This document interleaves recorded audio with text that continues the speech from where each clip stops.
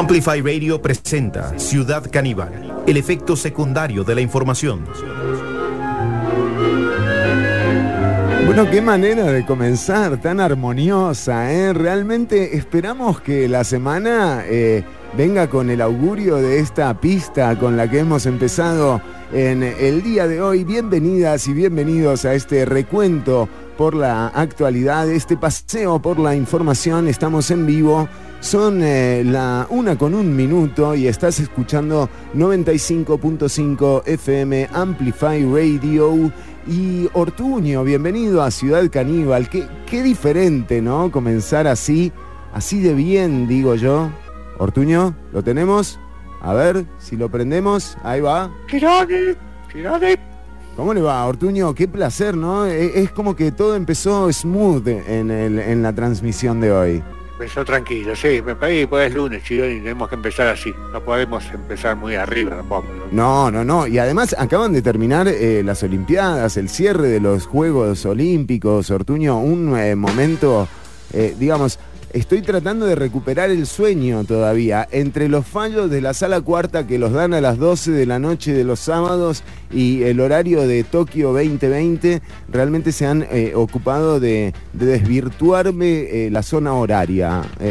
Dígame la verdad, ¿a cuál se despertó? ¿Cuál se levantó? A ver. Ortuño, seguía directo. Ah, claro, sí, así sí te creo. ¿Me entiende? No, levantarme, no, jamás. Ahí yo estaba de after olímpico, se llamó esta jornada. Sí, esa te la creo más, Chironi. Yo me levantaba, a mí me costaba más. Sí. Y bueno, y ya me va a tocar un troque más tarde. Dice Marco Díaz que va a estar en unos minutitos desde Turrialba. Lo tenemos a Marco Díaz en un ratito nada más también con algo de lo que ha sido el cierre. Hoy quizás una de las particularidades que tuvo el cierre es la no mención de Hiroshima y Nagasaki, que hoy se cumple el aniversario. Bueno, estos son algunos detalles que tuvo el cierre de la jornada olímpica, que realmente arigato, impresionante lo que hizo Japón, el esfuerzo, la rebeldía, la tosudez realmente para realizar unos Juegos Olímpicos en el medio de las condiciones que se están viviendo y no lamentar ningún foco de contagio particular. Es un gran triunfo y un triunfo para la humanidad, dar el ejemplo de unidad, de solidaridad, de disciplina. Realmente han sido nuevamente un ejemplo los Juegos Olímpicos Tokio 2020 con un año de atraso. Así es, Chironi. El último día no se entrega medalla, ¿no? No hay medalla, se les acaban. Para eso yo no la vi. Si no hay medalla no me aburre. Pero Ortuño, no todo es el triunfo, ¿ves? Ya nos dejaron muy buenas escenas los Juegos Olímpicos que vamos a analizar más adelante, ¿eh? Y ojo, porque sigue el tema de las narcovisitas, Ortuño, ¿cómo puede ser? No me pegues, me dije, no sigue, es como si fuera yo. No, Ortuño, Chironi.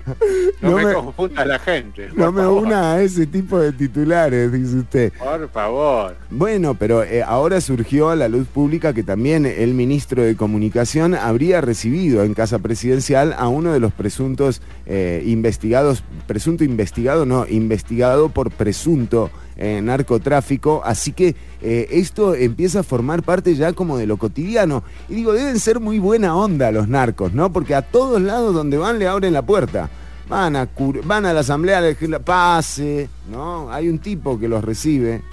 Dice, hay una fila especial, dice, por acá los narcos.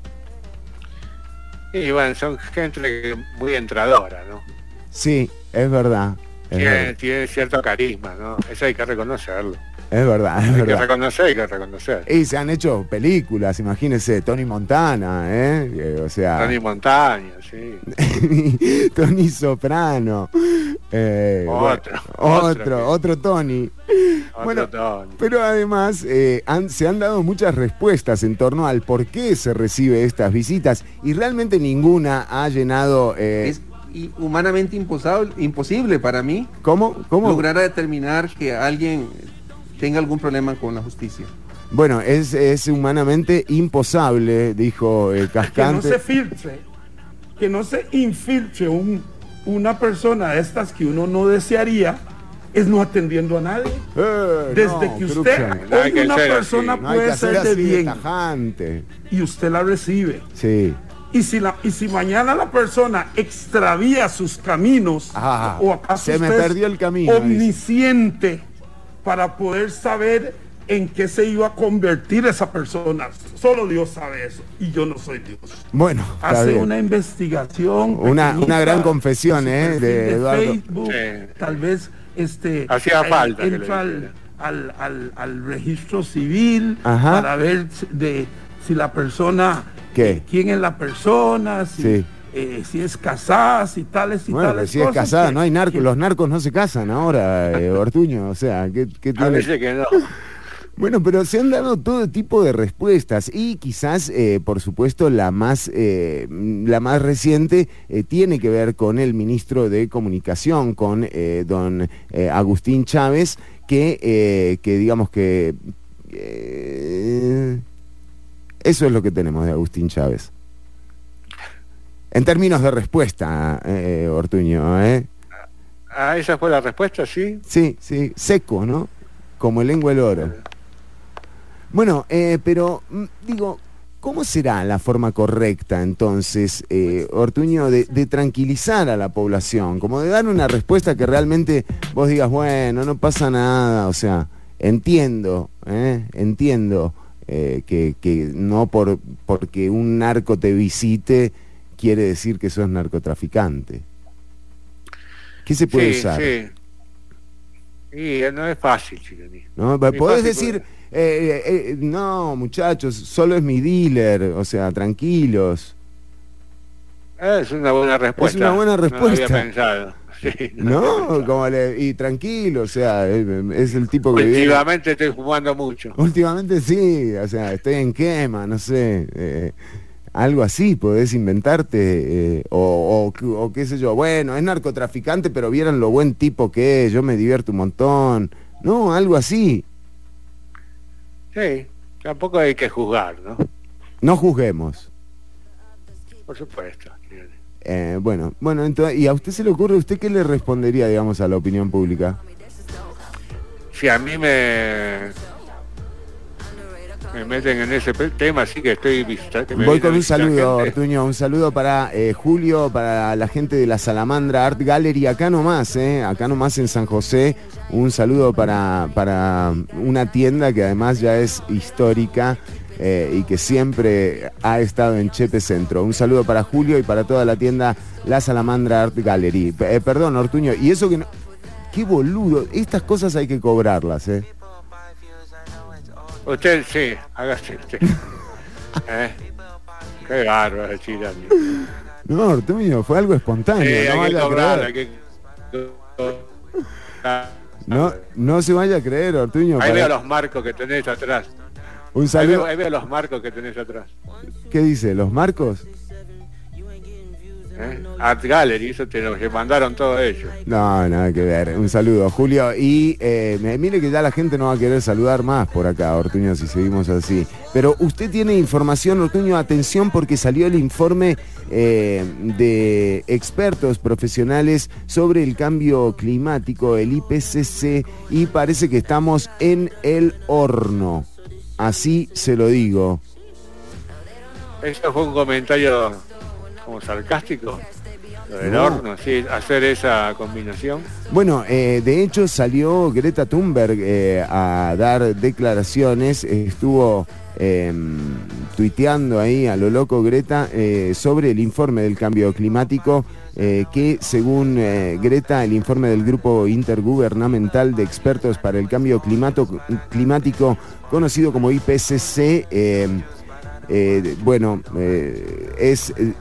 terminante y que todavía se pueden evitar las peores circunstancias. Vamos a estar ampliando un poco, tenemos algunas de las reseñas del estudio que analiza 5 escenarios de emisiones desde el más optimista hasta el más pesimista, y en todos ellos da el mismo resultado, así que no entiendo cuál es el pesimismo y optimismo en este espectro que queda en el medio. Todo es pesimismo. Y de 5 escenarios, los 5 dicen que la temperatura del planeta alcanzaría el umbral de más 1.5 grados centígrados respecto a la era preindustrial alrededor del 2030, unos 10 años antes de lo previsto en la estimación del 2018. Además, se constata también que no se pudo llegar a los objetivos del Acuerdo de París, así que vamos a estar ampliando. Va a estar con nosotros Mauricio Álvarez en un ratito nada más. Y parece que eso es malo, ¿no, Chironi? Parece que si se calienta todo y se pudre todo, ¿eh? Bueno, unos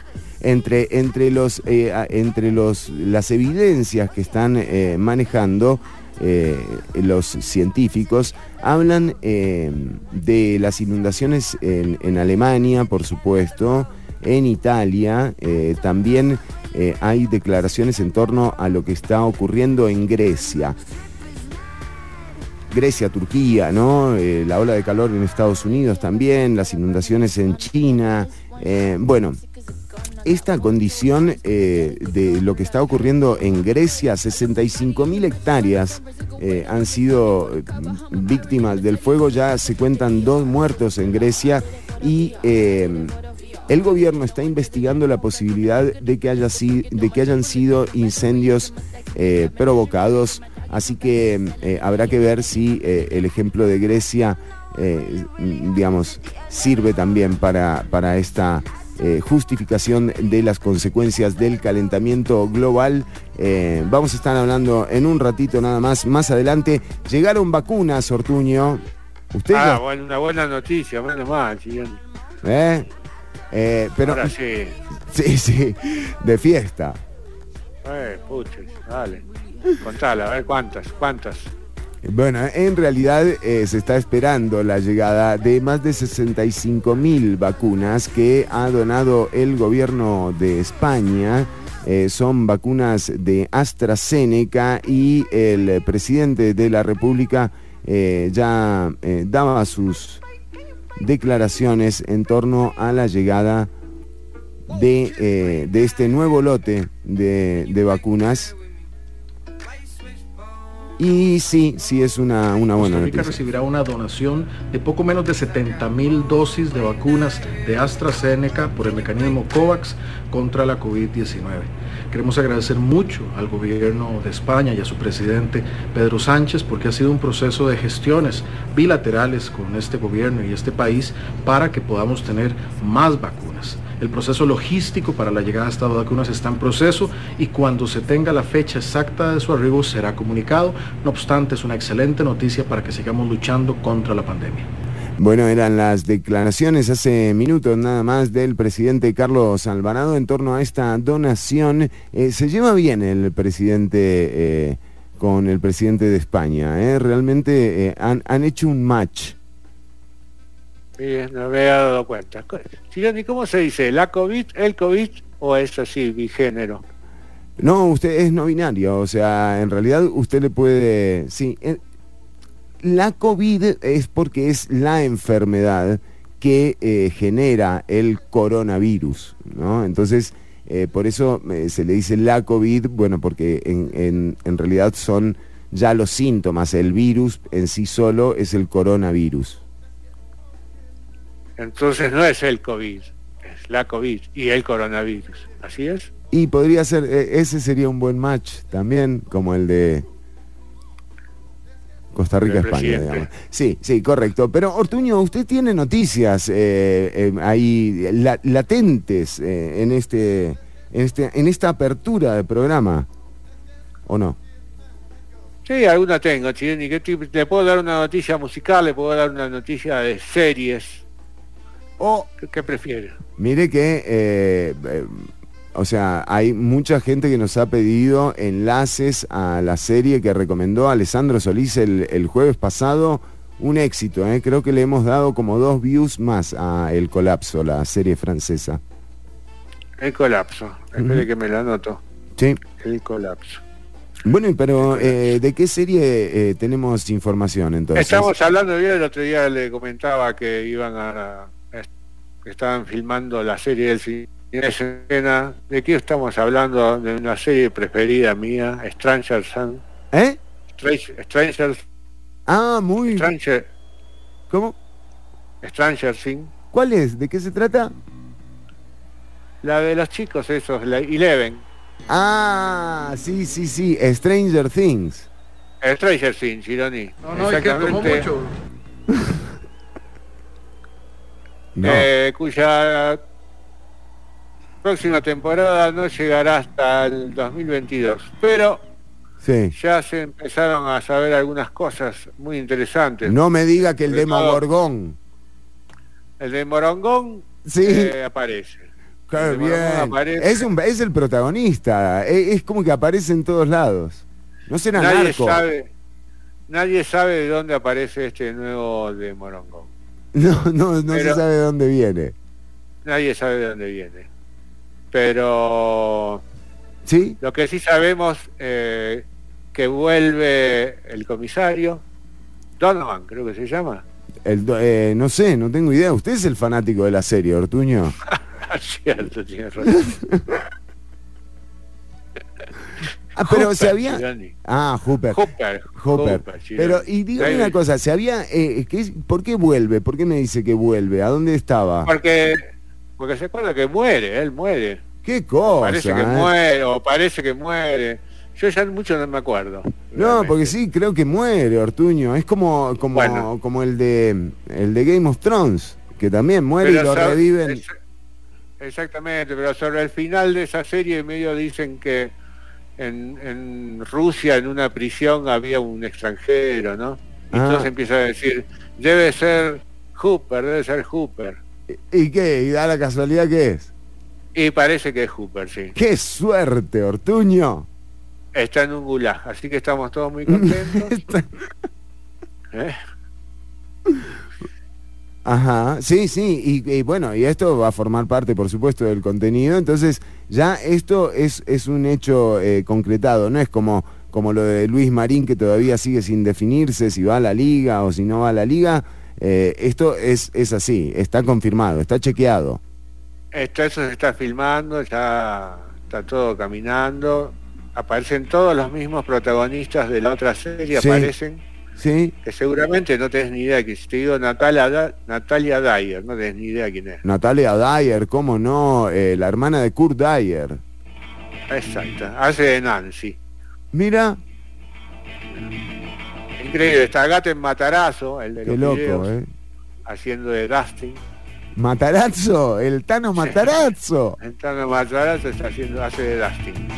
Yo creo que debe ser el de Rulitos, no estoy muy seguro. Muy bien, pero bueno, Ortuño, ¿cómo? ¿Usted no es re fanático de esta serie? Soy fanático, pero pasó tanto tiempo entre lo que vimos y ¿Se acuerda que era la época de Juan Carlos Yo me leí un poco de Bolaños? estos Era chicos. como Me acuerdo, que decíamos que el Demogorgón era Juan Vengo Carlos a salir. Bolaños, que no sé qué. es de esa época. Es de esa época, imagínese. Ah, no, dicen que Eso, todavía claro, es la época de Juan Carlos Bolaños, me confirman acá. Sigue siendo la época también. Quinta Bueno, temporada, claro, quinta temporada, chicos. Cochinilla. Ahí tenés tu Demogorgón. Otra cosita más. Sí, antes de irnos a música, sí. Para los seguidores de Stranger Things, Sí. que salió un cómic con la precuela. Tomá, ¿viste? Hay una precuela. Siempre, ¿no? Te la precuelan. Siempre te da precuela. O sea, Una cuando, manera u otra. cuando el guionista se quedó sin argumento, dice, bueno, vamos a Hagamos precolar. Exactamente. ¿Es así? ¿Está Yes. bien dicho, precolar? ¿Usted que es Precu- más de Precuelar. precuelar? Es la conjunción correcta. Bueno, espectacular, Ortuño. Ya venimos con más, venimos con entrevista. Vamos a hablar del informe del IPCC. ¿Cuáles son los pasos? Porque además en 3 meses está un encuentro que debería también tomar medidas sobre este tema, y en febrero se presentará un informe con las soluciones para esto. Claro, te lo van dando por partes también, es como Stranger Things también. Claro, y es más, y así se rinde más.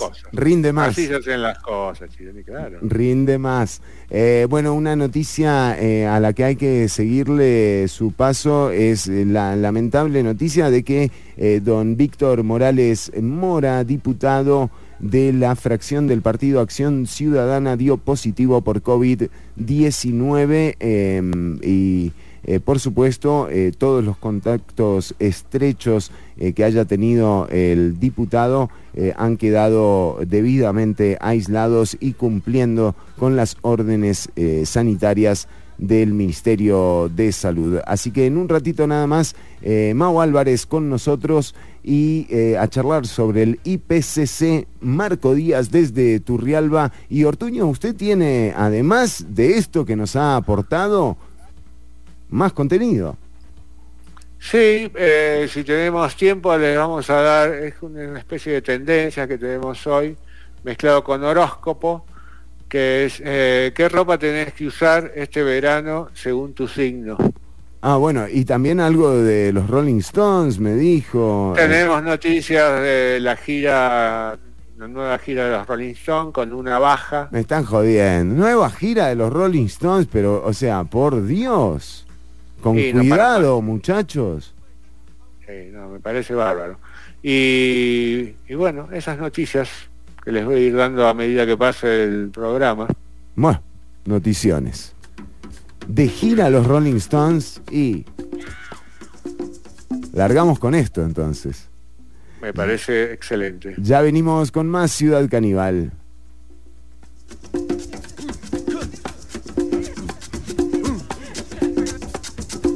Allow me to introduce myself. I'm a man of wealth and taste. I've been around for a long, long year. Stole many a man's soul and faith.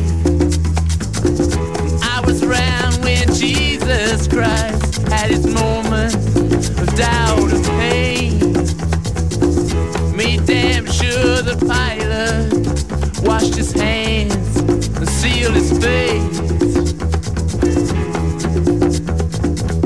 Pleased to meet you. Hope you guessed my name.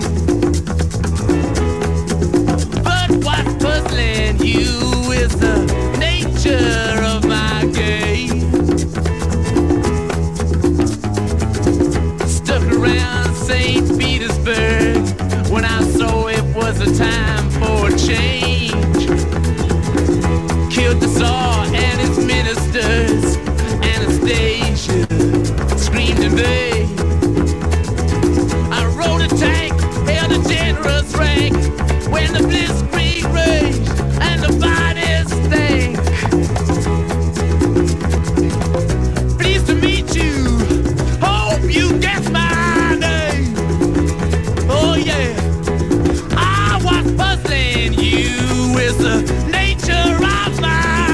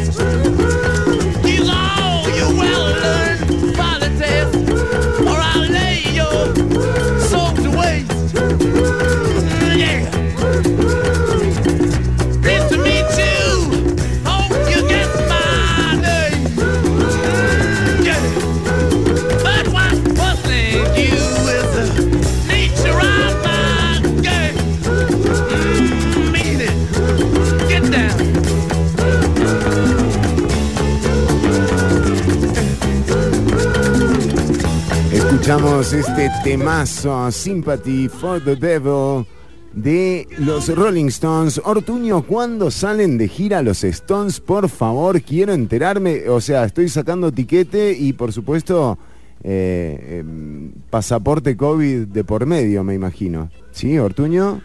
¿Lo tenemos a Ortuño? Bueno, ya lo vamos a tener en un ratito nada más con nosotros. Decirles que ya salió hoy de hecho se hizo público la salida del informe sobre cambio climático, este informe del Grupo Intergubernamental de Expertos para el Cambio Climático, conocido como el IPCC. Ha salido, 3 meses antes de la cumbre COP26 de Glasgow, así que con los resultados y las primeras, deducciones que se pueden sacar de este sumario, se resalta que de mantenerse el actual ritmo de emisiones de gases de efecto invernadero, la temperatura global aumentará 2,7 grados a finales de siglo, y ya se habla de que el más 1,5 grados centígrados llegarían antes o por ahí del 2030, 10 años antes de lo anticipado. Para charlar sobre este tema nos acompaña Mauricio Álvarez, profesor de las Escuelas de Geografía y Ciencias Políticas del programa Kioscos Socioambientales y del Instituto de Estudios Latinoamericanos de la Universidad Nacional. Mau, como siempre, es un gusto tenerte acá en el programa y bueno, sobre todo para charlar de un tema con información que está saliendo, pero además con una asamblea legislativa que justamente podría estar por votar o desechar el proyecto de extirpación de la explotación petrolera. Bienvenido a Ciudad Canibal, Mau. Sí, bienvenido también a toda la gente y a vos, gracias Fernando siempre por tenernos ahí en cuenta. Un placer tenerte. ¿Has podido ver algo? Es muy reciente, pero empezamos ya a ver algunos atisbos de lo que se está tomando en cuenta, ¿no?, en este informe. Sí, pues ahora en la mañana lo estaba revisando y como la cotidianidad nuestra se ha convertido, el apocalipsis se ha convertido en nuestra cotidianidad en los últimos 2 años, tal vez con la pandemia, pues un guión perfecto para una película de ciencia ficción, ¿verdad? Porque lo que vemos es que se ha aplicado, que con los años estos informes han aplicado modelos que cada vez están, por decirlo, más exactos o más calibrados, ¿sí? Cada informe se le agregan variables, se le agrega nueva información para depurar, porque este informe se basa mucho en otras investigaciones, ¿verdad? Otros estudios como tal. Entonces lo que hacen es información de fundar estudios y tener cada vez más variables y cosas, digamos, una línea base con la cual uno puede, digamos, comparar cuál es la evolución, y sobre todo que es la parte más tenebrosa, es la de los donde ya vemos que estas películas de ciencia ficción que tanto... Sí, tenemos ahí un temita con la señal de Mau, pero lo estamos resolviendo en este momento para ir contándote un poco también de qué viene el informe y lo que más asusta. Por ejemplo, en este sentido, los especialistas han remarcado que algunos de los impactos que tenemos del cambio climático a esta altura son irreversibles. Por ejemplo, la subida del mar. Se habla que incluso limitando el calentamiento al famoso 1,5 grados centígrados, que era un poco lo que se planteaba en la COP de París, la famosa propuesta de Cristiana Figueres de perfecto es enemigo de lo imposible. Bueno, aquí parece que ha sido imposible realmente convencer a los grandes emisores de que esto es una situación de crisis y que hay que atenderla como una crisis, y este nuevo anuncio quizás nos debería a todos poner en autos de lo que está pasando. Te recuperamos, Mau. Yo estaba hablando un poco de lo irreversible, de lo que pasa con los océanos y de cómo, digamos, se ha hecho caso omiso a las advertencias, por ejemplo, de Cristiana Figueres en aquel perfecto es enemigo de lo imposible. Perfecto es enemigo de lo posible, decía Cristiana Figueres. Y bueno, digo, parece que es imposible realmente convencer a las grandes potencias que el consumo de combustibles fósiles nos está llevando a una crisis real y palpable. Sí, en muchos sucesos sí, digamos, la información que nos da inclusive habla del fracaso mismo de París, digamos, como meta, claro, ante estos nuevos datos, ¿verdad? Y implicaría que las decisiones que estamos tomando hoy apenas sobrevivirá, digamos, son para que la especie como tal sobreviva, no para mejorar la calidad inmediata de vida de la gente que se va a ver más afectada por cambio climático, ¿verdad? De alguna forma, esto es dramático porque nos está a tomar decisiones básicamente pensando en la sobrevivencia y en las generaciones más que en nuestra calidad de vida actual, ¿verdad? Claro. Y esto, o sea, digamos, cuando se habla de que se tardarían años y muy probablemente siglos para, por ejemplo, cambiar el fenómeno que se está dando particularmente en los mares, también habla de la necesidad de reducir a la mitad las emisiones antes del 2030 para cumplir con los famosos 1.5 grados centígrados. Se viene la cumbre de dirigentes mundiales en Glasgow en noviembre y el propio Antonio Guterres, el secretario general de la Organización de Naciones Unidas, ha declarado hoy que no hay tiempo para esperar ni lugar para excusas. ¿Cómo sentís este apoyo, digamos, de la internacionalidad? Nunca les ha importado mucho.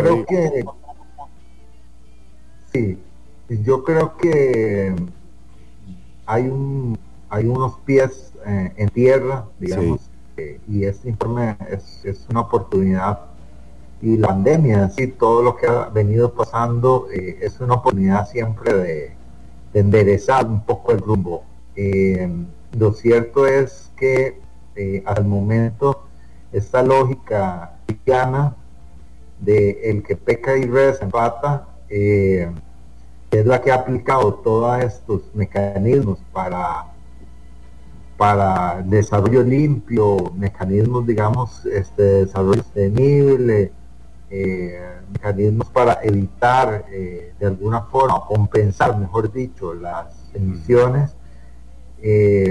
Creo que con este informe, digamos, yo esperaría que se den como por terminados, ¿verdad? La única forma de reducir es dejar de producir y dejar de extraer, digamos, petróleo y carbón. Eso creo que lo diga tan claro el rector, el dirigente, el presidente de la ONU.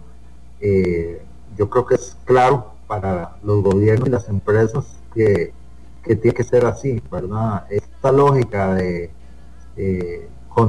rezo y empato realmente no sirve en este momento.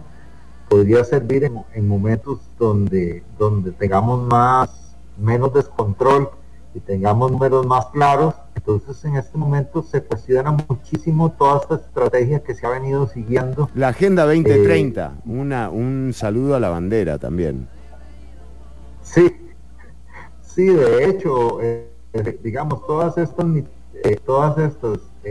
medidas como de dejar para mañana lo que tenemos que hacer hoy, realmente no nos está sirviendo, ¿verdad? Y las acciones efectivas son las acciones que hacen los pueblos y que hacen las organizaciones ecologistas y que hacen los pueblos indígenas en el sentido de evitar que se expanda la frontera petrolera, como estamos en este momento en esta discusión en Costa Rica, pero en muchos otros países, ¿verdad? Y casi que por gravedad, es casi que un gesto prohibirlo legal, porque efectivamente ya los tiempos no dan, y aunque hubiera hipotéticamente petróleo en nuestro país y aunque se reactivara toda esta locura de extraer petróleo, estaríamos consumiendo petróleo prácticamente en el 2030 o 2035, o sea, en el peor momento del cambio climático estaríamos como totalmente desfasados de la historia y desfasados del tiempo si a alguien se le ocurre, digamos, a un gobierno fundamentalista se le ocurriera, digamos, esta aventura, pues realmente estaríamos en contra de la historia y en contra del planeta mismo, ya de por sí, y sobre todo las futuras generaciones, que son las que tienen poca viabilidad en este momento.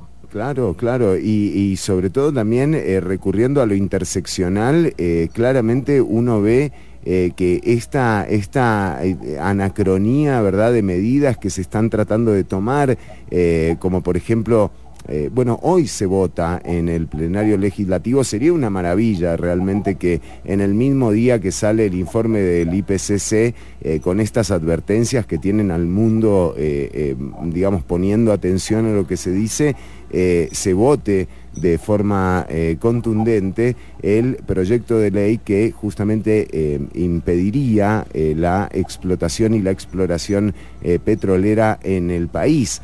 Y a lo que voy de lo interseccional de esto es que así como en empleo público están tratando de aprovechar una coyuntura y un momento específico en la historia para traerse abajo, o al menos intentar suspender la constitución vigente del 49, también esto de la negación con respecto al cambio climático es una gran oportunidad hoy para que se revierta en el plenario legislativo. ¿Tenés alguna información de por dónde van los tiros en el plenario, en la votación de hoy? Pues en realidad hay mucho, digamos, este informe lo que viene para mí es decirle, bueno, voten o no voten, esto, la industria petrolera está acabada y digamos, no tiene, si son 10 o 15 años es mucho tiempo. El cambio va a ser muy rápido y muy drástico, y este informe se une a otra serie de informes de la Organización Internacional de la Energía, digamos, una instancia también que ha sido muy conservadora, y a otros que han venido, digamos, llamando la atención sobre el tema de la pandemia y las enfermedades por zoonosis, digamos, por ocupación de lugares silvestres, etcétera. Entonces, en realidad, y además hay la base contra la exploración petrolera es una base social de comunidades organizadas que dieron esta lucha hace más de 20 años en el Caribe, en la zona norte, organizaciones ecologistas, o sea que ha sido un consenso de 6, 7 gobiernos anterior, o sea, entonces, en realidad, y las instituciones mismas del Estado, digamos, en la misma SENA, la misma sala constitucional, los tribunales,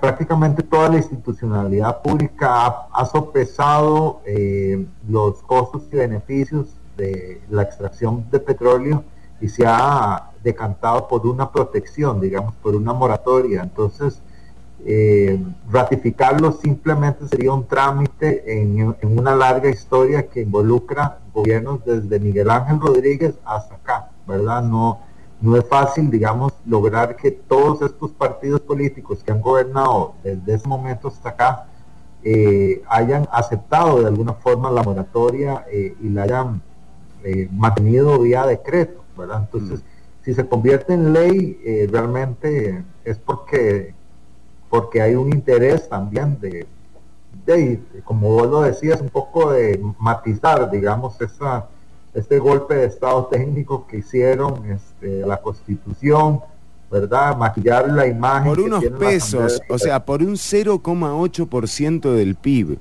Y es que a eso voy. Si la extracción petrolera les da un 0,2% del PIB, tenés claro que le van a pasar por encima a cuanto almendro cortés amarillo que haya en pie, ¿me entendés? O sea, si no les importa la Constitución, ¿qué carajo les va a importar de dónde comen las lapas? Sí, el tema es que están, digamos, dinamitándose a sí mismos, digamos, y las instituciones. Un poco uno diría que hay límites, y que han habido límites en este país mucho de autorregulación, y por eso como que el sistema parece funcionar, porque siempre hay pesos y contrapesos y equilibrios y autorregulación, ¿verdad? Que es esa capacidad de cuando estás en el extremo un poco ponerse en medio, y esta, digamos, a veces odiosa y a veces beneficiosa forma de la forma a lo tico, ¿verdad? Que es como una fórmula media en todo, ¿verdad? Y no tomar muy decisiones. Muy efectiva. Sí, muy efectiva, muy porque, efectiva. Digamos, en este momento, esta decisión se ha trazado, digamos, muchos años, y como es poco tiempo, en poco tiempo vamos a ver que la industria petrolera es lo peor que puede hacer en este momento un país, ¿verdad? Y claro, lo mismo cualquier tipo de extractivismo, ¿verdad? Entonces, que toca el momento que Costa Rica ha avanzado tanto en curso verde, que toca el momento de liderar y de recoger frutos de ese trabajo que se han venido, digamos, haciendo a partir del trabajo de la gente y de la sensibilidad que hay en este país, no solamente de lo que hace o hace el gobierno. Totalmente. El trabajo social, por eso cuando hablaban al principio, cuando hablabas de asociaciones ecologistas, realmente sí, ahí hay una conciencia. A veces ni hace falta que se meta el Estado. Pero para ir cerrando, Mauricio Álvarez, vamos a decir la copresidenta del grupo de expertos que elaboró la primera parte de la evaluación del IPCC, Panmao Sai, dice que estabilizar el clima precisará de una reducción fuerte, rápida y sostenida de las emisiones de gases de efecto invernadero para alcanzar la neutralidad de carbono. La segunda parte de este informe será presentada en febrero del año que viene y mostrará el impacto de estos cambios, así como será la vida o cómo se verá la vida en una tierra irremediablemente transformada en 30 años o incluso menos. La tercera parte de este informe del IPCC abordará las soluciones posibles y se espera para marzo. Claro, y ojalá que no sean estas órdenes u objetivos de desarrollo sostenible que se trataron de implementar en la Agenda 2030 y que han demostrado con este informe haber fracasado rotundamente, y que ahora sí se tomen las medidas y se haga una reflexión en torno también a lo que es el modelo de consumo desenfrenado que ha hecho incluso que dueños de empresas vayan al espacio en los últimos días. Entonces, creo que por ahí también viene el tema. Mau, no sé si vos querés cerrar con alguna reflexión. Sí, sí me parece que digamos, la pandemia nos ha mostrado, o esta pandemia nos ha mostrado la posibilidad de bajar el switch, ¿verdad? Y estar en otro ritmo, en otra escala, en otras temporalidades, con otras sensibilidades, con otros objetivos muy primarios, ¿verdad? De sobrevivencia para todos, de cariño, de amor, de lo más básico, y creo que también ha mostrado el esfuerzo que pueden hacer las personas individualmente, ¿verdad? Siempre en dependencia de lo colectivo, Entonces yo creo que aquí es muy importante que empecemos a pensar más desde lo individual, nuestros proyectos de vida y nuestras posibilidades reales de hacer cambios, porque de los gobiernos y las empresas ya sabemos más o menos qué esperar y que no va a haber cambios si no es que hay una base social suficiente y convencida, y que empecemos a hacer cambios significativos como una acción como la pandemia nos arrojó, que es posible hacer cambios de todo tipo y que es posible también tener calidad de vida si logramos, digamos, de alguna forma conciliar un poco el modo de vida que tenemos tan acelerado con algo más que nos lleve a una calidad de vida un poco mejor, a tener más descanso y menos trabajo, a tener cosas más significativas y sustantivas en la vida que aparatos y carros y todos estos instrumentos y carajadas que lo que hacen es realmente deshumanizarnos y no nos está acercando como individuos. Entonces creo que es importante la reflexión es también cómo consumimos esta información y cómo realmente la procesamos para cambiar algo en nuestra vida inmediata que también nos aumente nuestra calidad de vida y nuestro deseo también de vivir, porque ¿quién va a querer vivir en un mundo que dicen que van a venir olas de calor, que dicen que van a venir olas de frío, que más huracanes, etcétera, etcétera? O sea, la incitativa más bien sería a buscar una felicidad que sea bien para uno y para los individuos y para el colectivo, pero también que permita proyectar a las futuras generaciones algo positivo, ¿verdad? Porque ya vemos que hay crisis en la educación, crisis en el clima, estamos en una crisis de todo tipo y necesitamos incentivos y necesitamos motivación para salir de estas crisis y no quedarnos en la crisis, sino buscar lo positivo. Te agradezco muchísimo el tiempo, Mauricio Álvarez Mora, profesor de las Escuelas de Geografía y Ciencias Políticas del programa de kioscos socioambientales y del Instituto de Estudios Latinoamericanos de la Universidad Nacional. Como siempre, un placer tenerte, Mau.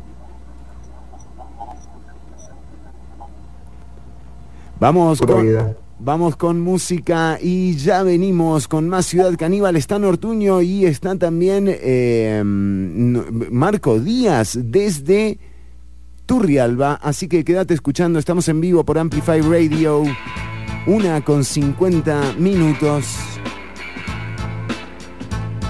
Black Pumas.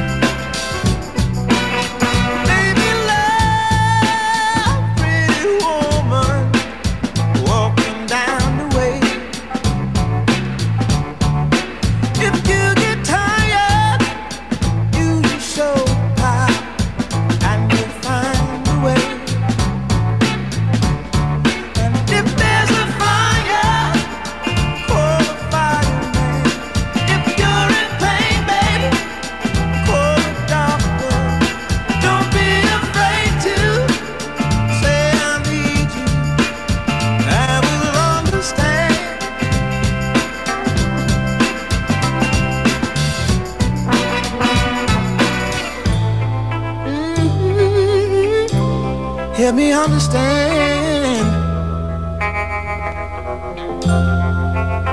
Oh,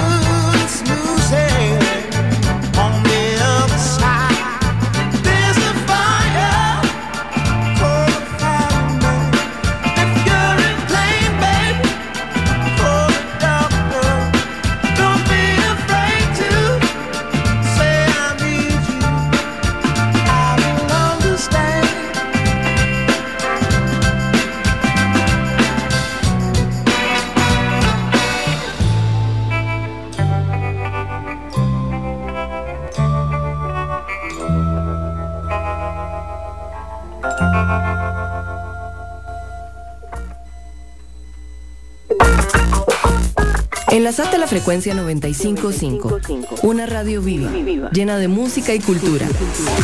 Para gente como vos y como nosotros. Amplificamos tu mundo. Amplify Radio. La voz de una generación. ¡Ey, ve a Roberto! Ahí va todo feliz otra vez. Yo no entiendo por qué anda siempre así. Ah, es que tiene casa nueva y paga cuota fija todos los meses. De fijo, yo también andaría así, sin estrés. Relájate. Ahora podés comprar casa con un plan de ahorro y préstamo del INBU. Tendrás una cuota fija por mes durante todo el plazo, sin sorpresas. Ingresa a www.inbu.go.cr para conocer más información y comprar tu casa con el estrés más bajo del mercado. El efecto secundario de la información. Ciudad Canibal. Lunes y jueves de 1 a 3 de la tarde por Amplify Radio.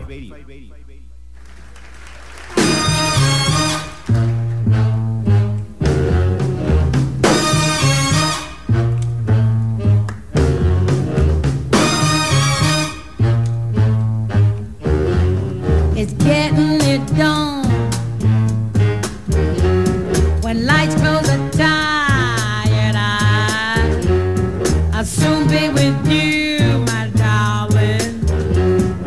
Give you my dull surprise. I'll be with you soon, my darling.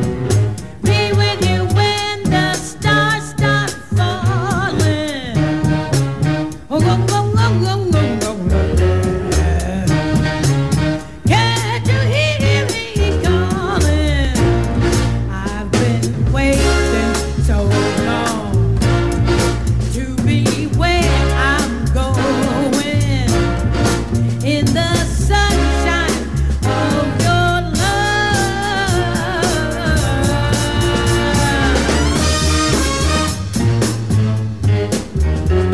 I'm with you, my love. It's the morning and just we're two. Yes, I'm with you, my love. Can't you see the morning sun was shining down on you? I'm with you, my love.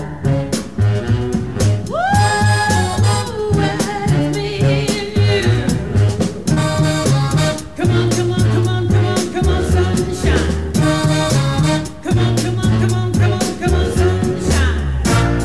I've been waiting so long to be where I'm going, in the sunshine of your love.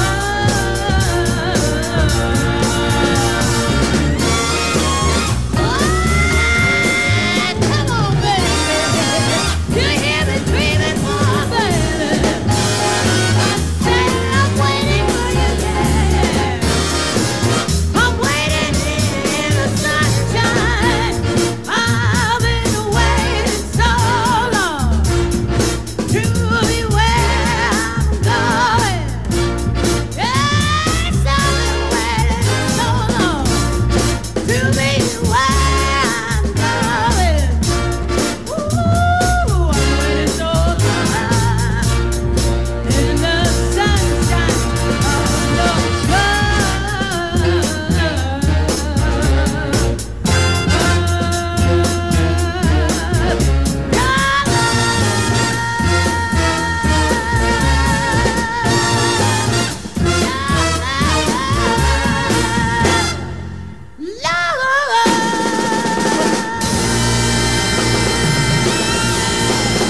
Una chica que está empezando, una artista nueva que estamos estrenando acá en Ciudad Caníbal, Ella Fitzgerald.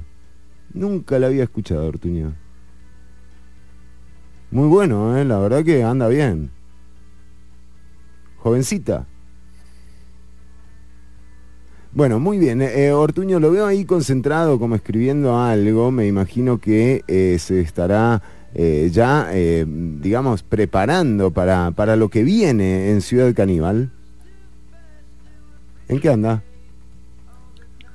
A mí me está hablando Chironi, que a veces pierdo el sentido. Sí, lo pierde, pero lo vuelve a encontrar o es como las llaves.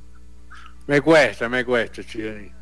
Bueno, atención porque estamos consultándole a la audiencia. Tenemos 3 respuestas para que valoren la mejor respuesta que se puede dar frente a una visita de un narco, ¿no? O sea, cómo responder correctamente, porque hasta el momento no nos han satisfacido las respuestas satisfecho. No sé, búsquemelo. Satisfide. Sí, satisfide, exacto. Y que anda... Que no se filtre. Sí. Que no se infiltre una persona de estas que uno no desearía. Sí, que no. Es no atendiendo a nadie. No, esa no. Esa no está buena. Una persona puede ser de bien. No, esa respuesta no está buena. Es humanamente imposible para mí lograr determinar que alguien tenga algún problema con la justicia. Bueno, entre todas esas opciones están esa opción A, la de Cruikshank, opción B, la del diputado Cascante, y opción C, no pasa nada, es solo mi dealer, y que el público escoja, elija, ¿no? ¿Cuál es la mejor? Vamos a hacer esto democráticamente, no queremos ser autoritarios, para nada. Marco Díaz, bienvenido a Ciudad Canibal. Hola, ¿qué tal? Buenas tardes, ¿cómo están? Muy bien. Hola, Marco, tanto tiempo que no estábamos juntos, ¿eh? Sí, en producción han puesto trabas como para que Ortuño y yo volvamos a estar juntos en el programa, pero todo bien. Vos lo notaste, ¿no, Marco? ¿No? Yo noté que... Sí. Pero bueno, dejémoslo ahí. Yo no tengo nada que ver. Sí, vos nunca tenés nada que ver. Bueno, pero atención porque hoy Marco Díaz trae contenido, ya les vamos a estar ampliando un par de noticias que tenemos por acá, sí. Sí, traigo contenido, es como una especie de mención a una noticia reciente que me toca por una cuestión de... Ay, qué feo cuando una noticia te toca, ¿no? No te la tocó, ¿Qué? No, sí. Denuncie, Marco. No me tocó de cerca. Inclusive tal vez yo diría que no me tocó como tal. Bueno. Pero fue una cosa que pasó, digamos, relacionada con Turrialba. El pasado viernes falleció el periodista Lafit Fernández, que era turrialbeño. Y nada, o sea, capo, es un personaje muy interesante. Qué bueno. Vamos a hablar de Lafit. Sí, vamos a hablar de Lafit, que tiene, o sea, Tranqui es uno de los periodistas más interesantes que ha habido, no solo en la historia de Costa Rica, sino en la historia de Centroamérica, que estuvo metido como un montón de frentes desde la década de los 80 que estaba trabajando en La Nación. Y vamos a hablar un poquito, ahora que están diciendo de qué se le responde un narco, pues nada, o sea, creo que es como el tipo de noticia en la que la FID estaría involucrada. Entonces vamos a hablar un poquito sobre la trayectoria de la FID y por qué es que el tipo es importante para que la gente lo conozca. Bueno, muy bien, vamos a estar atentos a este súper segmento que tenemos preparado. Y Ortuño, atención, porque se viene la sección que todas y todos están esperando. Nos dicen que hoy vuelve el curso de improvisación, no es solo una reseña de lo sucedido. Sí, en realidad es una reseña, nos juntamos con nuestro grupo de improvisación, sí, Improvifaction, y analizando un poquitito ese paso de comedia que intentamos hacer el otro día después de que yo les dé algunos... Porque para quienes están sintonizando ahora, estamos haciendo unos cursos de actuación, masterclass, sí. digamos. Masterclass. Y estos cursos de improvisación los estamos dando al aire, en vivo, cualquiera que quiera matricularse. No, esto es gratis, ¿no? Esto es gratis, si quiere salir al aire e improvisar un poco con nosotros, nos tiene que avisar. Ahí, bueno, después y ahí podemos hablarlo. No me diga que ahí gatillamos. No. Pero sí, estamos dando dentro de los míster estos de actuación, sí, que hicimos actuación dramática, doblaje de series, Cómo morir en una película. Cómo morir en una película. No es lo mismo que cómo morir en teatro. Usted nos explicó muy bien eso. Ah, totalmente. Los ángulos, todo Sí, cambia. sí. La familia Ángulo. Podemos volver a hacerlo en algún momento que me quede sin contenido. Bueno, muy bien, Artuño. Es interesante. Es interesante lo de la muerte, ¿eh? Porque se van sumando, además se van sumando constantemente nuevas muertes. Sí, técnicas, claro, todo el tiempo se muere diferente. Y, por ejemplo, no es lo mismo practicar para el último samurái, ¿viste? Te tenés que morir con el último samurái. O para una de Jean-Claude Van Damme. Absolutamente diferente de actuación, todo cambia. ¿Cuál diría usted que es el mayor cambio?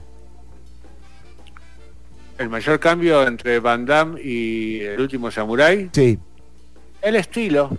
Y el actor principal. Sí. Bueno, sí, también, pero en la actuación, quiero decir. Ah, en el estilo de la actuación. O sea, usted tiene, claro. No es difícil, es diferente morir de un estilo samurái que de estilo taekwondo, por ejemplo. El golpe que recibís es diferente. ¿Hay un acting en la cara? Hay un acting en la cara y muscular y el cuerpo. No es lo mismo que te atraviesen con un samurái que te pongan una wasabi. Ah, ¿wasabi? Bueno, algo parecido. Pero... Ortuño, le tengo una mala noticia. Ahora que veo que usted sabe bastante de karate. Sacaron al karate de las Olimpiadas de París,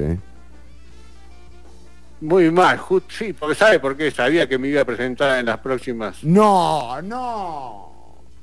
¿Ves? Ciudad Canibal, mirá la noticia que me trajiste. No puedes.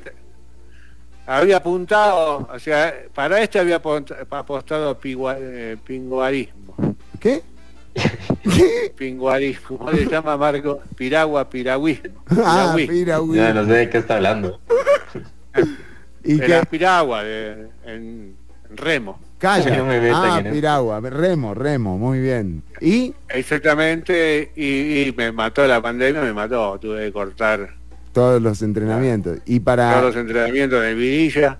Sí. Y entonces dije, bueno, me meto de frente del karate, que yo venía con un backstage. ¿Ve? No, pero pero sí, ustedes vieron con qué sustituyeron al karate. ¿Por qué? A ver. El karate lo sustituyeron con break dance. Entonces se puede empezar a hacer como entrenamiento desde ya con eso. ¿Ve? Una mala noticia y una buena. Ahí está. No, la vida siempre te da equilibrio. Qué lindo, qué armonía, Eso es armonía. Ahora sí, bueno. O sea que podríamos estar para París 2024. En Francia tendría que aprender un poco el idioma. Bueno, pero francés, sí, bueno, está bien, no hace falta. Ahí tienen traductores, tienen todo, Ortuño. Bueno, pero sí, me encantaría, creo que puedo, ¿Sí? Ojo, cerramos con esto. Bueno, sí, perdón. Sí, no, tranquilo. No, que digo que tenía un poquito más de background de karate. Claro. Pero entonces, bueno. Ya no me cuesta tanto volver al breakdance, ¿sí? Le cuesta igual, un poco. No es por desviar la conversación, pero no sé si vieron la noticia del karateca saudí que lo descalificaron por noquear al rival. Sí, la vi. Buena patada. Lo noqueó. O sea, lo noqueó final por la medalla de oro, le iba ganando así de basureada. La última fue una patada limpia que lo noqueó. Y el jurado dijo que perdía la final por uso excesivo de la fuerza. Y le dieron la medalla de oro al que cayó noqueado. No puede ser. O sea, por eso me da un poco de miedo ir a participar también. ¿Por qué? ¿Porque lo noqueen o por noquear? Pues me noqué. Bueno, no sé. Hace tanto que no lo veo a usted, Ortuño, practicar. Yo hace tanto que no entreno tampoco. Bueno, pero está bien. Lo importante, Ortuño, es que va a haber breakdance. O sea, va a haber breakdance. ¿Esto fue improvisación? No, fue solo nos desviamos del tema. Nos aliviamos un poquitito. Pero no importa, está bien, porque esto nos ayuda a improvisar un poco también. Exacto. Así es, Ortuño. Vamos ahora sí a la sección de hoy. Cuénteme, porque hubo una sesión de improvisación la semana pasada, nos repartimos los roles y bueno, no sé si su comité tiene alguna recomendación que hacer. Hicimos un análisis exhaustivo de ese paso de comedia, como dijimos anteriormente. Yo les había dado algunos tics de cómo se tendría que improvisar. Y bueno, parece que no sé qué están escuchando, porque realmente... No. Algunos más o menos. ¿Usted, Chironi? ¿Qué? 2 puntos. No. O sea, yo... Pero Ortuño... Loquísimo, Chironi. Y yo le tenía fe, ¿eh? Y como le tenía fe, pero arrancó, Chironi. Porque era un paciente de... Sobreactuado. Sobreactuado, puede Chironi, ser. Me parecía claro. Papá Noel, faltaba decir jo. Sí. No me diga que arruiné la... Sí, arrancó mal, tengo COVID. No. Tenía algo un poquito más. Claro, todavía la gente uno se en asusta. color y el otro en blanco y negro, algo un poquito para darle chiste. No, tengo COVID, arrancamos mal. Bueno, pero para la próxima, por eso se lo marco. Se lo marco con buena onda. Sí. Con Fernando trabajamos juntos en el comité. No, nada que ver. Sí. Bueno. Fabi estuvo ahí, ella tiene su backstage de actuación. Background de actuación. Y entonces la fue jugando, pero de movida me cambió el tic que le dije. ¿Qué es lo que dije yo? Cuando uno dice algo, el otro, diga lo que diga, tiene que seguir la corriente. Sí. ¿No? Y Fabi no lo hizo. Yo no. Le dije, tengo un paciente con genitales extraterrestres. Sí. Y ella pasó lo del COVID. No. Y Fabi, en vez de decirme, bueno, sí, qué interesante, no, me dice, bueno, yo tengo una llamada acá de Nelly, no sé, se me fue por la... ¿Y por qué? Por ejemplo, la respuesta correcta era como, ¿y cómo son los genitales extraterrestres? Algo así, o tráigamelo inmediatamente, que lo quiero ver, qué sé yo. Claro. Y después te enganchás con tu tema. Si vos querés meter un tema, sí, primero me seguís la corriente.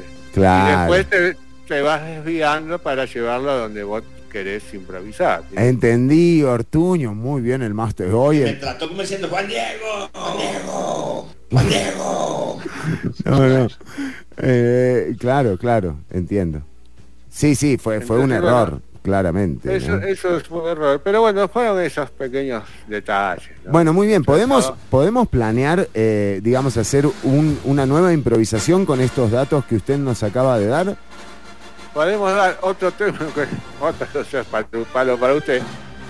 ¿Cómo se llama, le digo? Fernando Chironi. Boludo. ¿Qué? Estamos improvisando, tenés que inventar. No sé, José Cacarula, qué sé yo. Fernando Chironi. Claro, no me metí en el... No te metiste en el personaje. Sí. Qué bien sonó su tigre, Ortuño, muy bien. Sí. Bueno, entonces nos tenemos que... Bueno, básicamente el que arruinó la improvisación fui yo, o sea, digamos... Sí, la tiraste un poquitito para abajo. No. Pero bueno, está bien, fue la primera también. El ancla. Primero, arrancaste vos, ese fue el error, quizás tendría que haber arrancado yo. Bueno, muy bien, Ortuño. Bueno, para la próxima podríamos tomar en cuenta... Ese es un error mío, tengo que reconocerlo. Bueno, me gusta que haya también un poco de autocrítica. Le pongo un 9. ¿A quién? A mí. Usted se pone 9 y a mí ¿cuántas notas? Me bajé un punto por haberme equivocado. Pero para. ¿Y a mí qué nota me pusieron? Quisiera saber. 2. ¿2? Un 2, sí. Me mataron. Sí, yo lo peleé, le dije, yo creo que está para un 3. Y no hubo caso, no hubo pero caso. Aunque sea para levantarme la autoestima, algo, un poco. No, pero tenés un margen para crecer increíble. Ya venimos con más Ciudad Canibal. Seguí escuchando 95.5. Estamos en vivo en Amplify Radio. Ya venimos con más.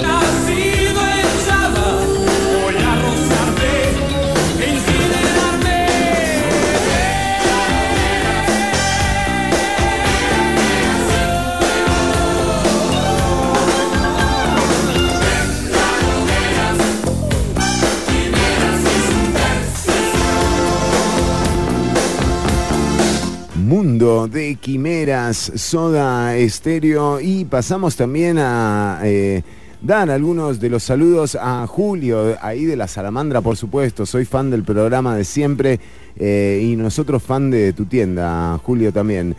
Andrés, que nos dice: saludos absolutamente todos, un abrazo para Andrés. Vamos Heredia, 3-2. Impresionante, lo de ayer del Club Sport Herediano. El glorioso Team Florense le ganó 3-2 a Saprissa y bueno, me alegró la noche, la verdad. Vamos, noche. Vamos, ahora sí, Ortuño, lo tenemos fuerte y claro a usted, por supuesto. ¿Me escucha bien, Chironi? A ver, un poquito más cerca, y vamos con Marco Díaz en directo. Está con nosotros desde Turrialba para charlar justamente de un tipazo, y además uno que ha trabajado estos años en comunicación. Siempre el nombre de la FIT ha salido a la luz. Adelante, Marco Díaz.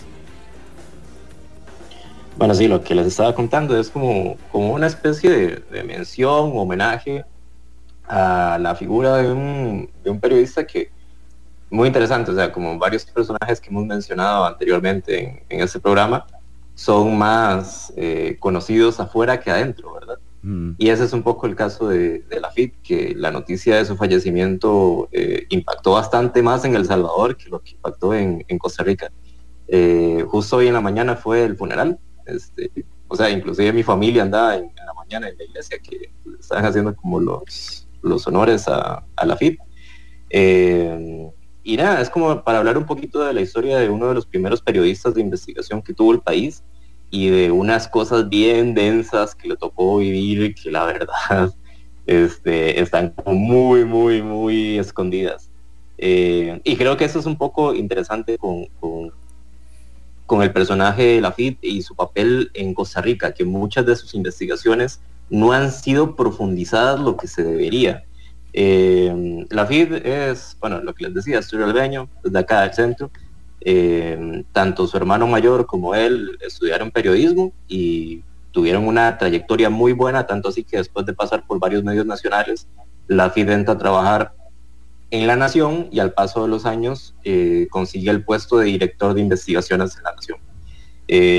Son las primeras investigaciones, o sea, son los primeros reportajes de investigación serio, o sea, con casos polémicos o sonados. ¿Como que cuáles empiezan casos? a aparecer en el periodismo nacional. Si quieren empezamos con el primero, que el primero es la bomba. En 1982 se realiza o se lleva a cabo el primer escándalo periodístico de José María Figueres. Figueres, que en ese entonces, no sé, eso es en el 82, Figueres tendría como unos 26, 28 años, o sea, ya... Con Fernando. Ya desde carajillo Figueres ejecutivo superior del partido. Sí, estaba joven. Estaba joven.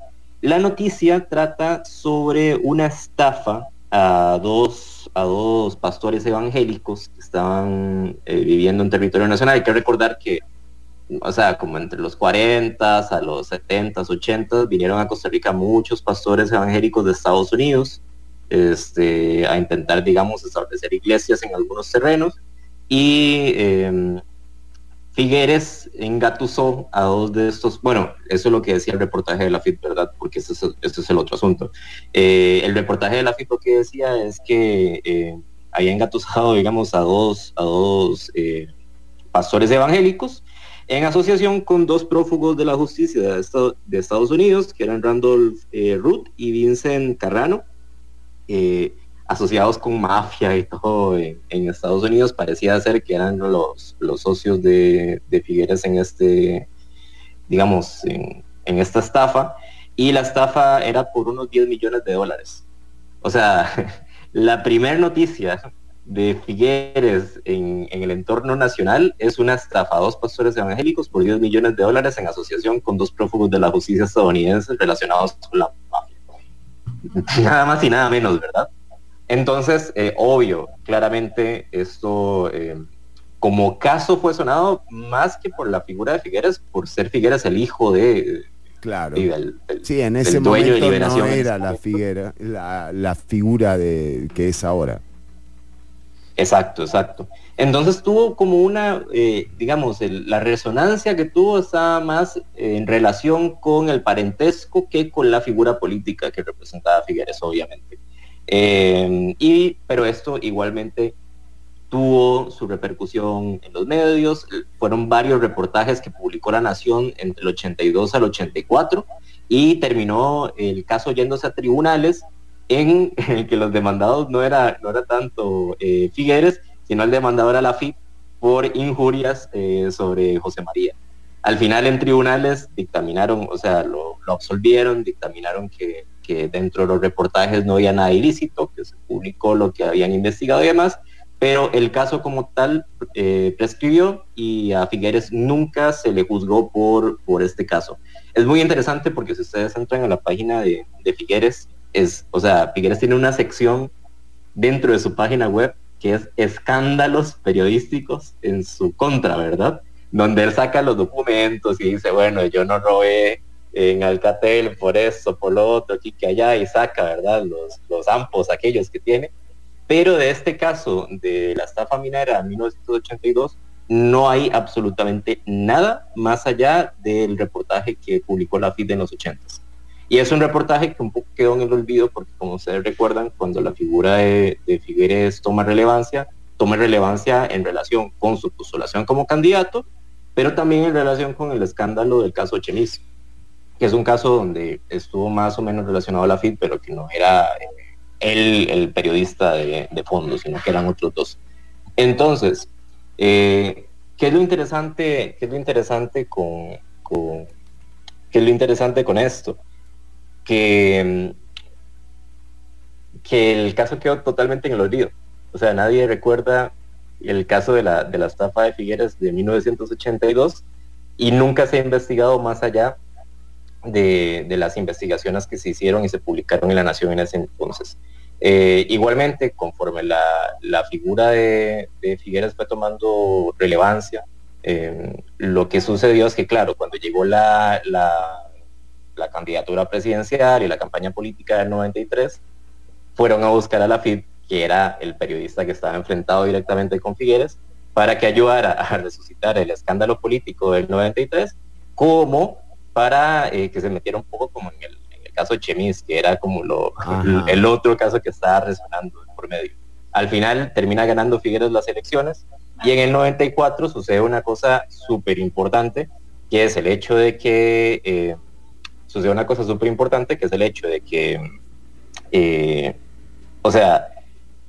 la elección de Figueres como presidente obliga a la FID a salir del país en 94 para evitar persecución política, que es una cosa que en teoría suena rarísima para el contexto de la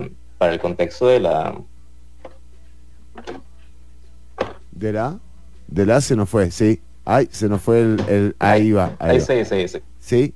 Que es una cosa que suena rarísima para el contexto de la política costarricense, que supuestamente la libertad de prensa es muy alta, que acá no se persiguen a periodistas, que no sé qué, no sé cuánto. Bueno, el caso de Mauricio Herrera. Sí, hay un caso de por medio que es... porque igualmente es como que se queda mucho como en la conversación de por medio, que se supone que en el 93-94 al carro de la FIT le pegan un balazo. Ajá. Y él asocia ese balazo con una posible persecución asociada con quienes llegaron al poder posteriormente. Nunca se comprueba, ¿verdad? Claro. Igualmente. Pero el tipo al final decide salir de Costa Rica en el 94, unos meses antes de que Figueres tome el poder, y la justificación de él es eso, de salir para evitar persecución política. Entonces, a ver, después de esto, él en el 94 se va a trabajar a Estados Unidos como profesor universitario, y ya como profesor universitario lo contactan con un grupo de periodistas, los dueños del diario de hoy, del Salvador, y le proponen asumir la dirección del diario de hoy. Entonces él se va a ir a El Salvador desde el 94 y es quien va a dirigir al diario de hoy, en ese entonces era el periódico más importante de El Salvador. Es como si le hubieran dado La Nación acá. Entonces la FID va a tomar como el rol de ser el director de este periódico, y ojo, también como muy destacado, de crear una escuela de investigación, de crear una escuela de periodismo de investigación en El Salvador. Quien haya leído un poquito, por ejemplo, El Faro, que claro, El Faro es un periódico lo mejor, estupendo, sí. Se da cuenta de que por lo menos en lo que es periodismo de investigación, El Salvador le saca kilómetros de ventaja al periodismo costarricense. Y hay un poquito de la escuela de la FID en esa tradición periodística que El Salvador ha desarrollado en los últimos 20 años. Al final él se mete, ojo que se mete también en un país mucho más bravo que Costa Rica desde el punto de vista de escándalos políticos y tal. Y también hay que decir una pequeña diferencia en relación al caso de él en Costa Rica, es que él en Costa Rica es un periodista que tiene, o sea, es un periodista que tiene un rol importante, pero no es el director de La Nación. Claro, claro. Ajá, en El Salvador sí es director del diario de hoy. Claro. Y eso lo lleva a tener relaciones muchísimo más frecuentes y constantes con los personajes de poder de El Salvador. Y la FID nunca escondió que, por ejemplo, el tipo era amigo de Francisco Flores, por mencionar algo, el expresidente salvadoreño, sí. Y que también tenía relaciones, digamos, amistosas con Mauricio Funes o con Antonio Saca, que fueron los otros dos expresidentes que han sido juzgados en este tiempo. Sin embargo, hay una cosa que es muy destacable con el caso de Paco Flores, y es que a Paco Flores lo metieron a la cárcel, no sé si en el 2015 o 2016, 2014, ¿no? Por esos años, y lo meten a la cárcel precisamente a partir, digamos, de un reportaje que sale dirigido por la FID. Entonces, el reportaje lo que hacía era revelar el reporte de operaciones sospechosas, donde se mencionaba un desvío de fuentes del gobierno de Taiwán a la cuenta personal del expresidente Francisco Flores por $10 millones. Y aún siendo, digamos, como amigo de, igualmente la noticia salió y al tipo lo juzgaron, y Francisco Flores estuvo en la cárcel un par de veces antes de fallecer. Creo que falleció en 2016 o 2017. E igualmente son como, o sea, ese mismo caso lo relacionaba con Mauricio Funes, porque supuestamente el grupo de Funes ayudó a que se filtrara la información y no sé qué, no sé cuánto. Ajá. Igualmente Antonio Saca, que ahorita está encarcelado y que lo llevaron un día de estos a dar declaraciones, mencionó que se le pagaba dádivas a los directores de los 3 principales periódicos de El Salvador, no sé qué, no sé cuánto. Y, o sea, que esto fue una noticia hace como 15 días. Claro. Y no sé, o sea, esto habla del nivel de relevancia que tuvo la FID dentro de la historia la historia de la política en Costa Rica y en Centroamérica. Claro. O sea, claro. donde tocaba suelo, se abrió un escándalo, ¿verdad? Sí.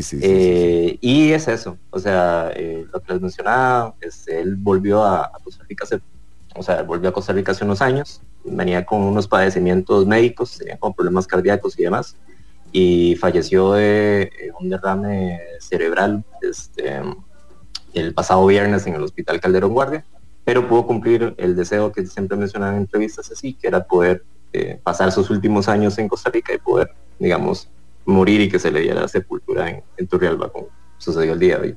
Entonces eso era como un pequeño resumen de la figura de David Fernández como personaje destacado del periodismo de investigación en Costa Rica y Centroamérica. Y gracias, Marco, por traerlo a David Fernández al programa de hoy. Ya venimos con más Ciudad Canibal.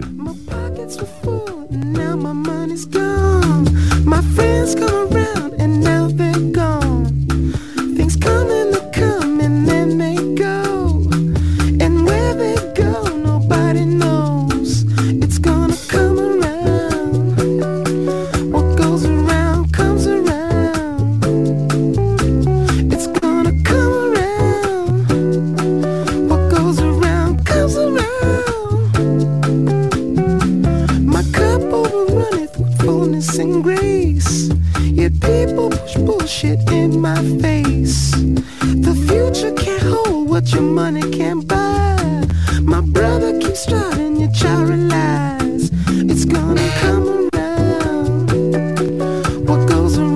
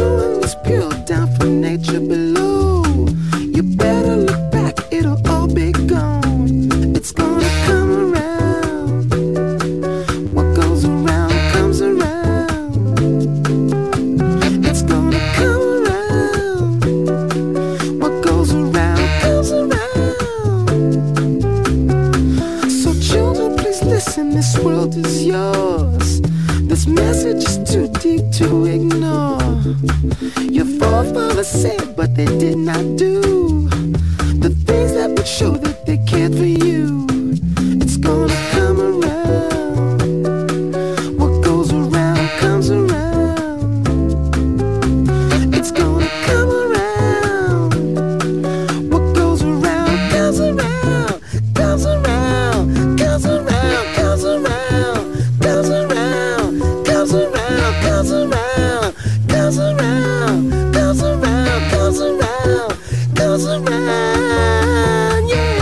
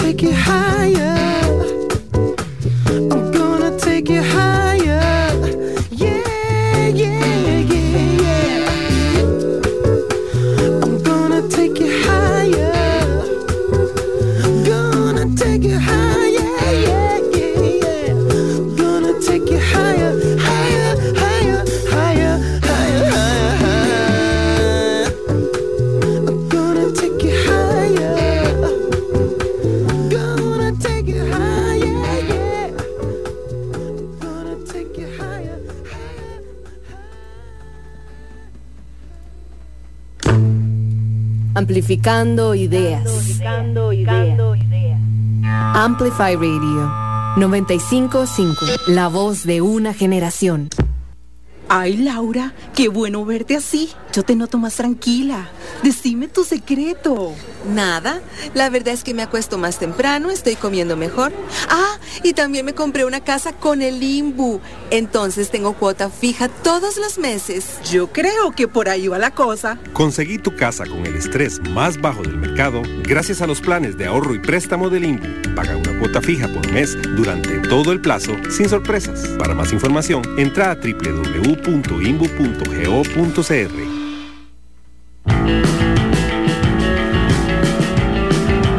El efecto secundario de la información. Ciudad Caníbal.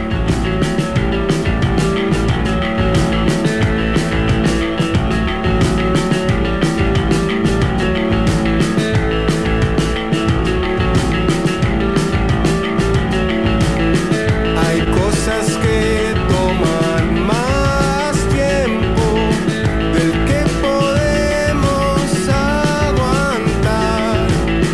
Hay días que no hay cielo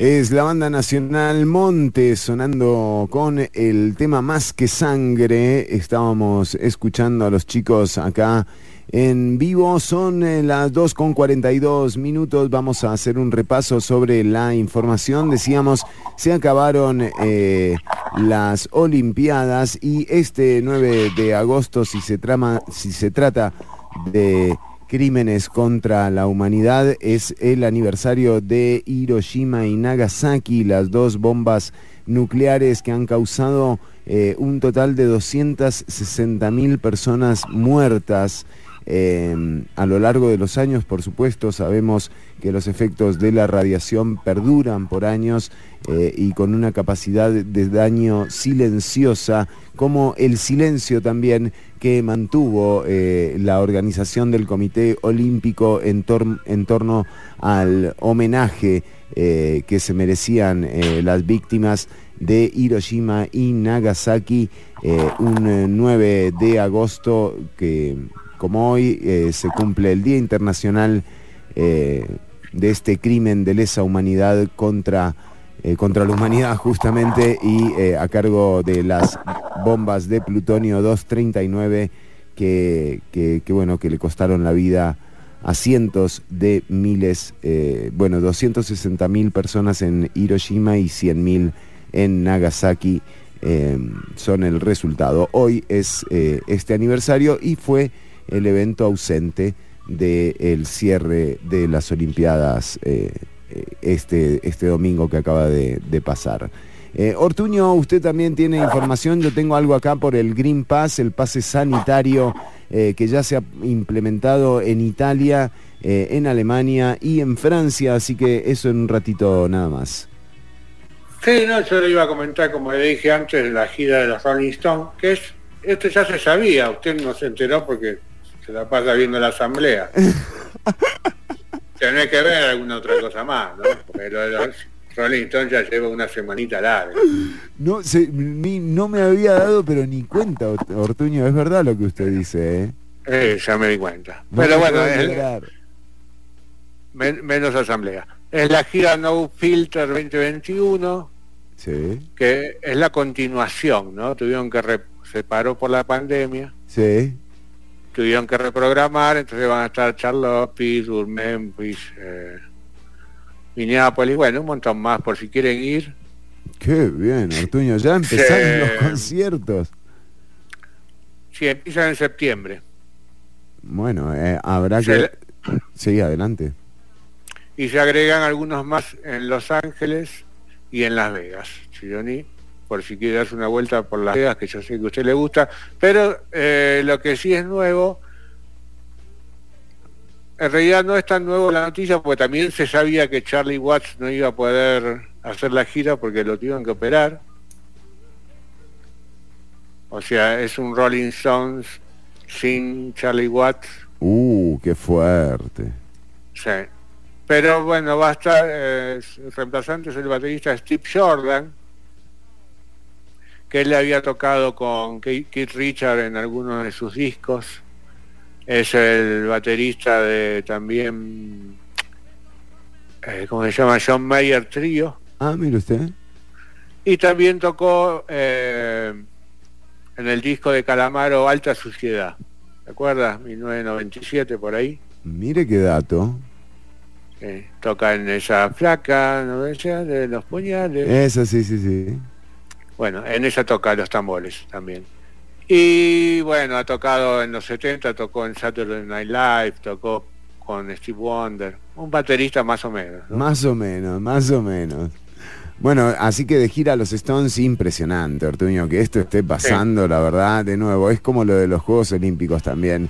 Digo, más allá de esta particularidad que señalábamos, es impresionante lo que ha logrado Japón contra todo pronóstico, realmente de una manera pristina han logrado concluir con las justas olímpicas. Y le ceden ahora a Francia la siguiente organización. Bueno, esto 4 también. años, ¿no? Pero bueno, en este caso van a ser 3, porque... Ah, bueno, qué lástima, porque Por ahí no llego. Yo necesito 4 años. Usted, pero tal vez con lo que practicó para la anterior, ¿no se acumula eso? Sí, pero estaba practicando piragüismo para el breakdance, no me va. Claro, como que no tiene a menos que se invente un paso así como de remo. Sí, el karate puede ser un poquitito que me ayude. Bueno, puede andar. Sí, son 3 años, Ortuño, no sé si Uy, sobre esto de los Juegos Olímpicos, hay una cosa muy de bañazos que tiraron. Francia es un país raro porque es un país muy, digamos, admirable y despreciable, las dos cosas en iguales cantidades. Que Macron tiró una que quería que los juegos fueran de la gente, que fueran públicos, que no sé qué. Entonces van a hacer, la idea, si todo sale según sus planes, todos los eventos van a ser en el centro de la ciudad, pero en plan, qué sé yo, en ese canal que tienen del río que cruza el Sena. Bueno, puro centro de Francia, la inauguración ahí van todas las competencias. Una locura. La de piragüismo, me han sido con esa ahí. Ojo, Ojo, me gusta ahí, porque es en medio de la ciudad, yo que soy citadino. ¿Y usted practicó siempre acá en el Virilla, siempre, toda la vida practicando ahí?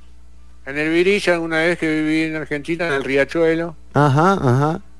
Son los 2 lugares donde me siento más cómodo. ¿Y dónde lo agarra el Virilla, digamos, bajando por dónde? ¿Bajo de los Ledesmas pasa, por ahí? Bueno, me gusta por el bajo de los Ledesmas, alguna vez estoy entrenando por ahí. Sí, ese, muy bien. Hay que tener cuidado ahí, la cabeza de agua es brava. Es brava, sí. Pero ¿Lo agarró alguna vez a usted una cabeza?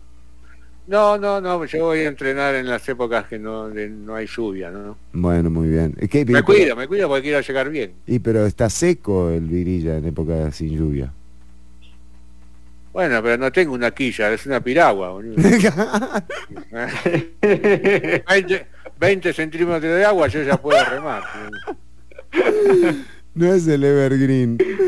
Bueno, muy bien. Pero no tiene motor, no tiene volviendo como a esto mismo, por ejemplo, el breakdance se va a hacer al frente del Arco del Triunfo. Que eso me gusta también. Es que todo es así, o sea, y luego hacen ¿cómo se llama esto? Esgrima al frente de la Torre Eiffel, o sea, es Showtime. Hechas al frente de lugares donde puedan rajar. Que además que son todos lugares que uno ya conoce, ya es como si uno hubiese estado ahí. Digo, básicamente es la oportunidad de mostrar cosas que el mundo no conoce, Francia. La de Notre Dame. Sí, la tuya. ¿Nuestra o nuestra? Bueno, ¿algo sobre olímpicos, por favor?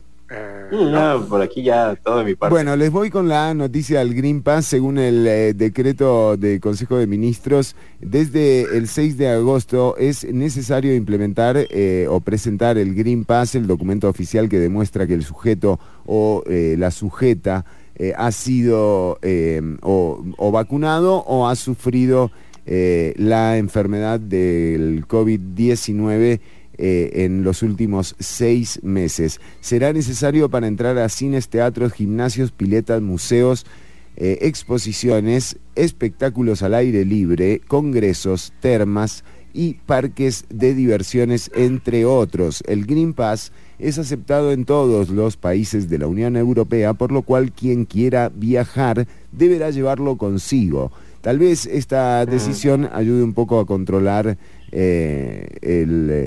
la difusión del virus con el tema de la variante Delta. Desde hace 4 días, los contagios en el caso particular de Italia han disminuido. De hoy se reportaron, que esto es ayer en Italia, 5.735 casos contra 6.902 del sábado y 6.599 el viernes. Pero los datos, en apariencia no son suficientes para detener la curva de contagios, aunque esté a la baja. En cuanto al total de vacunaciones, Italia ha vacunado con dosis completa al 54% de su población, mientras que España ha llegado al 60%, el Reino Unido al 57%, Alemania al 53% y Francia al 49% de su población vacunada. Francia, que también tiene certificado sanitario para vacunados contra COVID. Aquellos que no porten la pauta de vacunación completa deberán acreditar un test negativo de al menos 72 horas de hecho, o sea, una PCR. Recordemos que esos 3 días son una ventana en la que también una persona se puede contagiar. Para los que, discúlpenme, para los que usamos Mac, ¿cómo hacemos? Yo no uso PC. No, R. Según los datos... Es un chiste, Tirón, y tengo que ponerlo porque está en el contrato. Es como el mío de Notre Dame. Exactamente. Gracias, Ortuño, por acompañar. Es un chiste solidario. Es un chiste solidario. Para ser válido, el certificado debe constar de la pauta de vacunación completa o el certificado positivo de PCR o Macintosh también. Así que completo, esto es lo que está ocurriendo en Francia, en Europa, sí, en Europa. Tengo una pregunta, Chironi, para usted. ¿Cómo se dice, el COVID o la COVID? Ortuño, ¿no hablamos de esto antes? Usted me dijo antes que era la COVID y usted acaba de leer recién, dijo el COVID. Es cierto, Ortuño, discúlpeme, márquemelo cada vez que sea necesario, por favor, para decirle la COVID. Muy bien, sí, porque si no confunde a la gente. A mí no es nada, pero la gente, Chironi. Gracias, Ortuño, siempre preocupándonos por nuestra audiencia. Estas son las informaciones en torno a lo que está ocurriendo en el mundo y sobre todo también para irnos dando una idea de lo que pueda llegar a ocurrir. En el país, bueno, se anunció la donación de casi 70.000 vacunas de AstraZeneca donadas por el gobierno de España y la vacunación sigue en marcha, así que nuevamente, como todos los programas, te invitamos a que si tenés a alguien cercano o cercana que todavía no se haya vacunado, instalo con esta información a darse cuenta que muy probablemente para disfrutar de un regreso a la normalidad tal cual todas y todos lo esperamos, va a haber que estar vacunado y va a haber que tener un certificado que acredite que ese esquema de vacunación contra COVID-19 sea completo. Por lo demás, nos encontramos el próximo jueves a la 1 de la tarde. ¿Ya nos tenemos que ir, Chironi? Ya está, Ortuño, ya está. Estamos a 5 minutos ya. Se me pasó volando. ¿Veo cómo pasa el tiempo cuando uno... Al final yo no sé muy bien si nos divertimos, si los... Pasa de todo, Nos sufrimos, sí, un poco de todo. Pasa un poco de todo. Bueno, Marco Díaz desde Turri, ¿alguna información, algo de último momento? No, madre, tarde tranquila, calmada, sin lluvia, por dicha. Se ve el volcán, que es buen síntoma. Y nada, acá viendo pasar los carros al frente de mi casa, madre. Bueno, un saludo para Turrialba, para toda Turrialba. Tenemos gente queridísima allá, entre ellos, por supuesto, Marco y otra gente gracias. Que vive en Turri. Turri siempre un aporte. Nosotros nos despedimos, nos vamos yendo, Ortuño, con... saludos a la gente que nos está escuchando, un abrazo muy grande, a Fernando Couto que nos escucha siempre, a la gente de Amplify Radio, a los que nos siguen por otras plataformas. Hoy estoy muy saludero. Qué lindo, Ortuño. Y atención. ¿Tomó mucho? No, tomó mucho. No, es que tomó mucho. Nada que ver. Atención porque nos dicen que lo tenemos. Tenemos el ganador de la respuesta, la mejor respuesta para enfrentar la visita de un narco. Atención. La respuesta ganadora. Ya habíamos... puesto, ¿no? Las opciones, Ortuño, entre cuáles eran las opciones que había. Bueno, está la de Cruikshank por un lado. Que no se filtre, que no se infiltre una persona de estas que uno no desearía, es no atendiendo a nadie. Esa es la primera. Hoy una persona puede ser de bien. Esa es la primera. Recibe. Ok, opción A. Si mañana yo voy con esa. Opción A, respuesta definitiva. Yo voy con A, sí.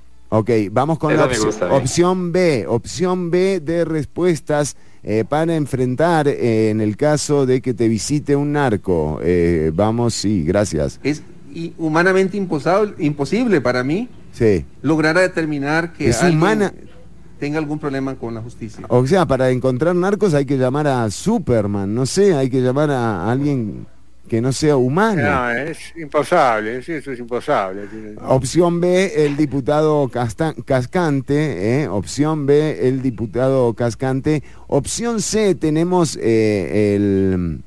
al ministro de Comunicación, el ministro Agustín Castro, sí, ahí lo tenemos en imagen, porque no sabemos muy bien qué fue lo que dijo. Pero en todo caso, la respuesta de Agustín Castro, ahí está, es Agustín Castro. ¿Lo chequeamos ya eso? Está chequeado. ¿Listo? Y la respuesta número C, que sería la respuesta ganadora. Tengo que lamento decirles... Sí. La respuesta ganadora. Opción C.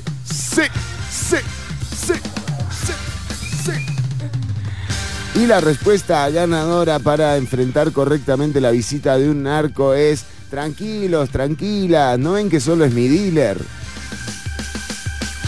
Queda bien. ¿Con cuántos votos ganó Chile? Son 433.000 votos, con 433.000 votos, Ortuño. ¡Wow! Y como decía mi abuelita, la lengua no tiene hueso. Sí, exacto. Nosotros nos despedimos, por supuesto, invitándolas e invitándolos a que se queden sintonizados del 95.5 Amplify Radio. Nosotros nos volveremos a encontrar el próximo jueves a la 1 de la tarde. Hasta ese momento quedan a merced de la noticia. Chau, chau, Ortuño. ¿Se fue? Chao, Marco. Chaito. Ahí está, ahí lo veo. Ah, bueno, listo. Nos fuimos. Chau, chau.